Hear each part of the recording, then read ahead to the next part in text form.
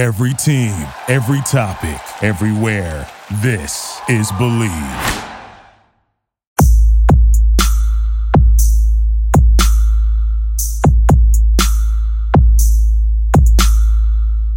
Hello everyone, this is Paul Brennan, PGA Professional with Believe in Tennessee Golf here on the Believe Podcast Network, the #1 podcast network for professionals. Do you believe? Our show is a breakdown of all things golf in the volunteer state. We will cover men's and women's golf tournaments, professional, amateur events, dive into junior golf as well. We will talk to the players, the instructors, and the organizers. If you enjoy the show, please subscribe and rate the show on iTunes. You can also find us on your favorite directories: Spotify, Google Play, Stitcher, Luminaire, TuneIn. You can find us at Believe.com and at Believe Podcast. You can also follow me on Instagram at pbrandon21 or on Twitter at QIC_GolfPro. So here we are, 2 weeks into July. Weather's beautiful. We're playing golf. Sneds Tour's regional events have started and most are concluding this week, leading up to the Tournament of Champions July 21st and 22nd to be held at the Golf Club of Tennessee. Again, you can check all that out on snedstour.org. Going into the Pro-Am Series in Knoxville, Gettysville, congrats to Casey Flanagan shooting 65, winning. Coming in second with a 70, Braxton Hunter. Moving over to the Tri-Cities, we had at Glen Roque, Dylan Jones shooting 67, Alan Fennell shooting 69, and Chris Stacy coming in third with 72. Moving to the Mid-State, over at Ted Rhodes, Randy Helton shooting 67, Mr. Hot, Bill Breen coming in at 68, Audie Johnson, Scott Masters tying for third at 69. Some great playing out there this week, guys and girls, in the Pro-Am Series. So jump on the websites, golfhousetennessee.com, click on the directories, find the local Pro-Am for you, get your group, play next week, see what's going on. So staying in the listeners' questions this week, this one's got an uncommon theme. Last week was a lot of improvement practice, this week a little bit across the board, so we'll go ahead and dive in with our first question coming in from Caitlin. Caitlin asking how to get her daughter more involved in golf. So Caitlin, the first thing I'm going to tell you to do is look at, for 2021, the Drive, Chip, and Putt Series. It's a free service. The PGA, the USGA, and the Masters organization put this event on. There are local qualifiers held throughout the United States, all for an opportunity to qualify to go to nationals, regionals, and wind up at Augusta. That is always a great one. Brent Seneker sponsors the Sneds Tour, so depending on how much your daughter has been playing, getting her out and playing some events like that. Just about all your local courses are going to have some type of junior camps and clinics that you can look into as well. I know here in the Mid-State at the little course, Galen Cood's group does an amazing job out there with Valerie Vaughn as well, but teaching the day camps and doing the overnight trips throughout the series and playing at the little course, working your way up to the Aspen Grove Challenge if possible. So those are some great chances there, but check into golfhousetennessee.com, go to the junior site, and it will help direct you to ways to get your child playing golf. So Caitlin, I hope that helps out just a little bit. Next one coming in from Instagram, Jimmy, how to choose a putter. So I know I've covered putting and fitting multiple times, but the questions always come up. And it's one of those things that you talk about it. It's putting is an art and putting is a science. The art of it is your speed and your touch and finding your line. Are you a die putter or are you a firm putter? The science is finding the putter that does the best for you. Now I know our friends at Seymour, based here in the Nashville area, mainly make center shafted putters, but they do some variations of some double bend shafts and even a plumber's neck that they have. Different necks are going to give you different amounts of offset depending on if you're left-eyed or right-eye dominant as a right-hand player, where you tend to see the hole and where you tend to miss it. But the biggest thing I tell you, Jimmy, is go somewhere. I know that the guys at Seymour, Cody, Jim, they use predominantly Sam Putt Lab, which is one of the top putting systems out there.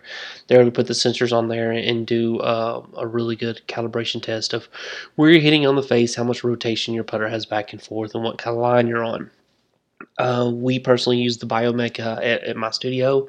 A less expensive system, it still does a really good job of talking about rotation, tempo, speed, path, doing a lot of the same calibrations. Tommy's another good one as well. Over the years, there's been a lot of really good putting style launch systems. Hack Motion makes one that you can put on the back end of or Blast Motion puts one that you can put on the back of your putter and transmits to your iPhone or your iPad, and you can do some video as well. So there's some really good information out there. But Jimmy, what I'd tell you to do is get with your local professional at your club or go to one of the facilities there at PGA Pro, can spend some time with you, work on your putting, and take you through the putter fitting. What I tend to do when I'm going through a putter fitting, first I have you roll your putts. We've got an 8-footer on our putting green that we have set up, and I'll have you roll some putts, and I'll notice where you're tending to make it or miss it, and I'll shoot a laser down the sight line of your putter and show you where you're lined up in comparison to the hole. Now, again, using the Biomech, I can do the exact same thing without the laser once we get it calibrated at that. But using that information, we're able to see where you're lined up at address, and then we go ahead and run the putt, and we see where your putter is at impact. And if there's a major change in the stroke or the path there, we can kind of start to correct that. Now, as you get into mallet putters, the bigger, and again, becoming more popular on tour, lots of guys using the spiders and the 2-ball and variations of those. But the bigger putters have a higher moment of inertia, just meaning resistance of twisting in the MOI. And the less twisting it is, the more online you're going to send it. So a bigger mallet allows you to mishit it heel or toe and still get pretty good performance. Now, we've seen Tiger putt with the Ardmore from TaylorMade before. Tendency is to go with something more of a Newport or Answer style putter, whether it's his Titleist or even some of his time with Nike. But again, the putter look is going to be something that's personal to you. I can tell you the best putter in the world is blah, blah, blah. And if it doesn't look good to you, then you're always going to think that person talked you into it or I talked you into it. So the things that we really focus on is finding a putter that performs the best for you, but also that looks appealing to the eye. Now, I know years ago, 2-ball with Odyssey, they actually made a blade version of that. So they cut out the toe and heel area that was curved, gave it that Answer blade look on the face, but then they had the 2 balls extended back to give you that sight and line. So, Jimmy, choosing the putter for you, the things I've always said is once you find the neck or the offset that you need best, then it's just finding what feels better to you. So again, use the science to figure out what type of neck or putter you had, and the art is just which one feels better and looks a little bit better to you. So check out the guys at Seymour.com, or you can go to any of the local clubs. PGA Professionals can definitely walk you through, or some even the big box stores that have a PGA Professional. They can walk you through with your current putter and help you improve that or put you in a new putter. So staying on the short game side, this question coming in for Tim is how to dial in wedges. And you're seeing more and more of this each week on tour with the guys that are winning the tournaments and playing well, are hitting their wedges and their short irons a little bit closer to the hole. And the ways to really talk about dialing in your wedges. Now, I know if your club or center has a TrackMan, there's a TrackMan combine and the wedge combine that you can go through, and they have you hit multiple shots from distances and help you formulate a score or a handicap, show you areas you need to improve. I've talked about before Rob Akins and Charlie King's book, Red Zone Challenge. They have you hit shots from 20, 40, 60, 80, and 100 yards. And again, based on how far you fly it to your target, you accumulate points. That goes into a playing handicap to kind of show you where your approach game is coming in. I think I've talked about this on the show before, but where I grew up, little 9-hole course, when we went to 18, we lost our driving range. And so what the local pros suggested to me when I'd go out and practice is hit shots at bunkers. So I would go out late in the afternoon, get on a hole where nobody else was going to be around. I would step off the distance from the front of the bunker to where I was hitting from, and I knew how deep the bunker was. And that way, when I hit the shots, I could really see were they bouncing in, were they landing in, and once they landed in, I could really get an understanding of how far they were flying. And I like to talk about wedges as far as carry distance. And the reason behind that is lots of greens are going to be different. If you're playing the firm Bermuda greens, you're going to have balls that roll and release a little bit more. If you're playing the soft bent greens, especially as much as they're going to be watered in the heat now, they're going to hold a lot more. So just because the ball finished at 70 yards doesn't mean it always flew. Now, again, most people are going to hit a wedge high enough and have some backspin on it, so it's only going to roll, inside of 10 yards in most cases. But again, being able to understand those fittings and those swings of producing different shots. Now, I've done a lot of studying on the Dave Peltz system of scoring, and I've found it to work for a lot of my students. And what Peltz talks about in his system, it's from his book, Short Game Bible. But he talks about learning 3 different swings with your wedge. And he does a 7:30, which is just basically hands and club back, not breaking past parallel. 9 o'clock, talking about where the arm is across the chest. And then 10:30, where you get the arms and the hands up above the shoulders. And those, in his opinion, are the only 3 shots you should hit. Now, in his chapter, he talks about carrying 5 wedges. So 5 wedges, 3 swings, it gives you 15 distances. And again, if you go somewhere that has TrackMan, Foresight, Flight Scope, that can help you calibrate those numbers. Tim, it's a really good way to spend some time. I know there's a lot of facilities that will allow you to rent time on the TrackMan or the launch monitor that they have. I've talked about the Earnest Sports before, which is a really good one. I've talked about the Mizo, which is a very affordable launch monitor as well.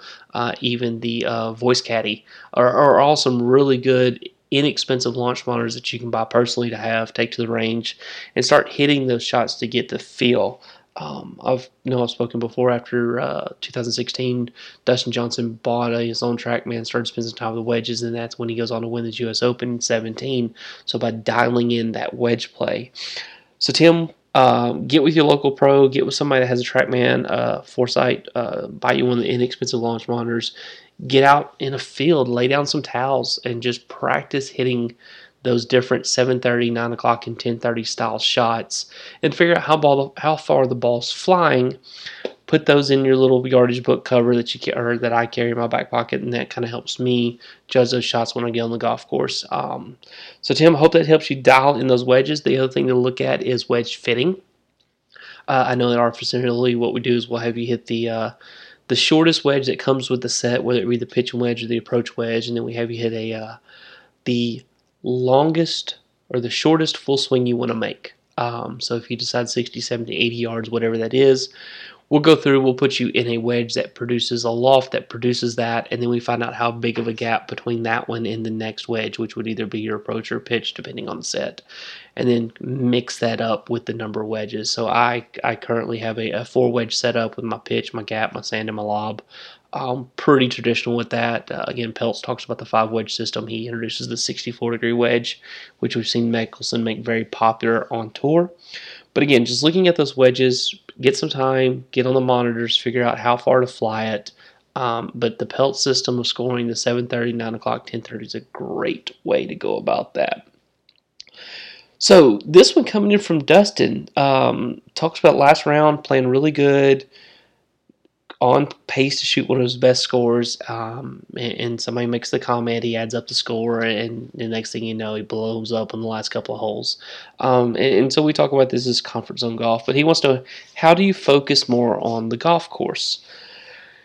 And so, Dustin, this is where a lot of the pre-shot routine comes in, and there's a lot of great authors on this. Dr. Kim Winters, Dr. Gio Volante, Dr. Joseph Parent, Dr. Bob Rotella. Again, you'll notice a trend. All those had doctor in front of their name. But they're all sports psychologists who've gone through and helped. And one of the biggest commonalities throughout their books is pre-shot routine. And the pre-shot routine is just something that gets you prepped and prepared to hit the next shot. It doesn't matter what's going to happen after that. It doesn't matter what's happened before that. It's just living in the moment. Rotella talks about working with Davis Love the third in one of his books, and how Davis, when he came out of college, didn't think he was that good of a putter. They spent some time on the putting green. They were watching some NBA All-Star games. Davis Love had gone to college with Michael Jordan. They were friends at University of North Carolina. And they just watched how Jordan did the same thing before he shot. They talked about Mark Price. They even talked about how Larry Bird did the exact same things in the three-point shooting contest that year. And so they really built a routine around Davis's putting. And when Davis goes to the putting green, he only practices with one ball. He makes it just like he's playing on the golf course. So the pre-shot routine really falls into that, and you can have different routines for drivers, irons, wedges, putters. That's your own thing, and there's no one cookie cutter. It does it all. We've seen Jim Furyk's putting routine where he actually gets over the ball multiple times and backs off and talks to his caddy to discuss where his line is, what he feels as he goes through this. We've seen Jason Day actually close his eyes and envision shot, helps him get his balance and stability, something that he started doing when he was playing really well, but also when he was struggling with vertigo back at Chambers Bay and some of the other events that season.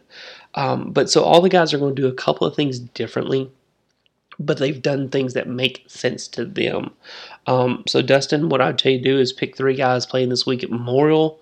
Watch what they tend to do before, and you'll start to notice that they all do about the same thing each time.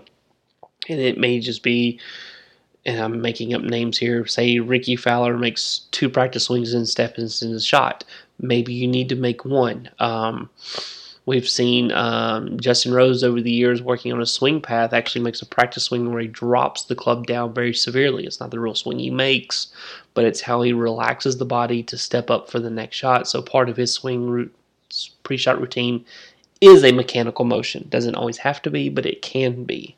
So Dustin, again, my homework for you on that one would be pick 3 guys this week at the Memorial. Watch, study them all week, and each time they're hitting the shots, just kind of jot down some notes of a couple of things that you notice that they do. And then when I built my pre-shot routine years ago, I just basically did the same thing, wrote it out, acted it out. If I liked it, I kept it. If I didn't, I got rid of it. And my routine really hasn't changed in the past 10, 12 years. Maybe some slight adjustments, but the overall just is the same thing as far as the practice swing, the twirling of the club, and just things like that help me relax and loosen up. So Dustin, hopes it helps you get a little bit more focus on the golf course. Mitch coming in, and this is what I'm calling the DeChambeau problem. How do I get more distance off the driver? So, Mitch, I've talked about this before. There are 3 things that quickly go to distance. And number 1 is technique, just working on the swing.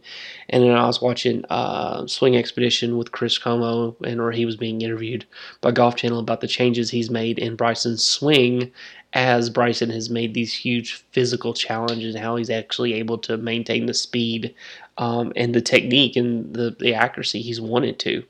So technique is always the first. Number 2, I go with technology. Use a driver, use a shaft combo that work better for you. And then number 3 is the fitness aspect again, which Bryson's actually kind of doing there with for him the bulking up, but it's using the golf specific muscles, doing some workouts for twisting and turning. I know personally, I developed or started working with a company called Super Speed Sticks, and I saw an amazing improvement in the first 6 weeks of using their product. Speeds got faster. I got more distance. I didn't lose any accuracy at all because I wasn't really changing a technique. I was just changing the rate in which my muscles were firing. So again, it's not a shameless plug, but it's something that's worked really well for me. Goldflex, Orange Whip, all do some type of strength trainers. So there's a lot of great products out there that you can work on. But go back to the fitness training episode I talked about. And Performance One down in Franklin here in Tennessee is one of the top 50 fitness instructors. Miss Ashley there runs that facility, so you can definitely reach out to her and have her walk you through a fitness routine that could work a little bit. I know Dustin Johnson's instructor, Joey D. You can go to joeydgolf.com. You can look at his workouts he does with Dustin. He sells you some different formats, DVD, books, or download streaming, stuff like that you can work on as well. So if you're looking for the fitness aspect, look in getting with a personal trainer, spending some time on the golf-specific muscles working on the turn, the rotation, just getting that torso, being able to coil and uncoil a little bit faster. But to stay on Mitch's topic of the driving distance, I wanted to kind of talk about the playoff we had at Muirfield this week at the Workday Charity Open, and that was Colin Morikawa and Justin Thomas battling into those final positions there, and going into the multiple hole playoff. And just looking at some quick numbers, so I know distance is the cool thing.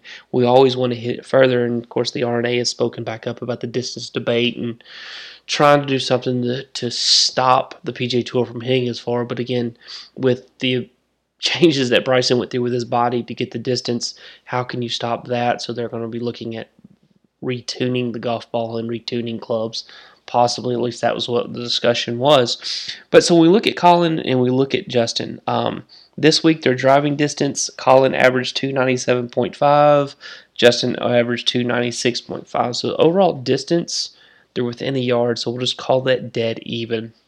When we look at their greens and regulations, Colin averaged 73.6, Justin averaged 72.2. So again, we're talking about 1% here. So very minimum difference right there. Now when we start to see the major changes, driving accuracy. Colin was able to hit 71.43% of his fairways, where Justin only hit 67.89, and we actually saw that in the playoff on the final hole where Justin drove it into the rough, and then from there he had to punch out, knock it on the green, and Colin knocks it up there, makes the putt, and goes on to win the hole. So by Justin missing a fairway, even though their distance was almost identical and their greens and regulation were almost identical, that shot from the fairway or from the rough adds to it. And I know Strokes Gained by Mark Brody talks about looking statistically for the PGA Tour, they're going to bogey 1 out of every 4 holes that they hit it in the rough. So again, it adds 0.25 shots over the course, so you're going to bogey 1 out of 4. So I understand trying to hit driver all the time, but it plays a part into the accuracy, hitting it in the fairway, not just hitting it further. And then the other big separator there was the strokes gained putting. Colin gained 1.18 strokes on the field this week in putting, whereas Justin only gained 0.75. So that 0.3, 0.4 strokes difference is what helped Colin making that putt on the last hole pull out the win. And again, it's the second win on the PGA Tour in like his first 20 starts or something amazing like that to talk about. But it's not about distance. These two guys drove it equally, and they hit about the same amount of greens. It was just the fact that Colin hits it in the fairway more consistently this week than Justin did. And so at the end of the day, that's what it kind of did. So it wasn't about the distance, but it's about the accuracy. So Mitch, I know we all want to hit it far. It's the cool thing. Chicks dig the long ball, as they say. But it's really about hitting it in play and giving yourself the best opportunity to get the next one close. Well, everybody, and we'll wrap it up for the week. Thanks so much for listening. Get out, play some golf. I know tournament season is back in a mist, and we're seeing events popping up. We've got a Pro-Am coming up in Morristown in a couple of weeks, or actually Monday, Tuesday. So hopefully I'll have some resorts on it next week. Get out, play in your local Pro-Ams. Get out and play with your friends and pals. Get out, enjoy the beautiful weather we got coming over, and just work on that game and help lower those scores. Everybody have a great week.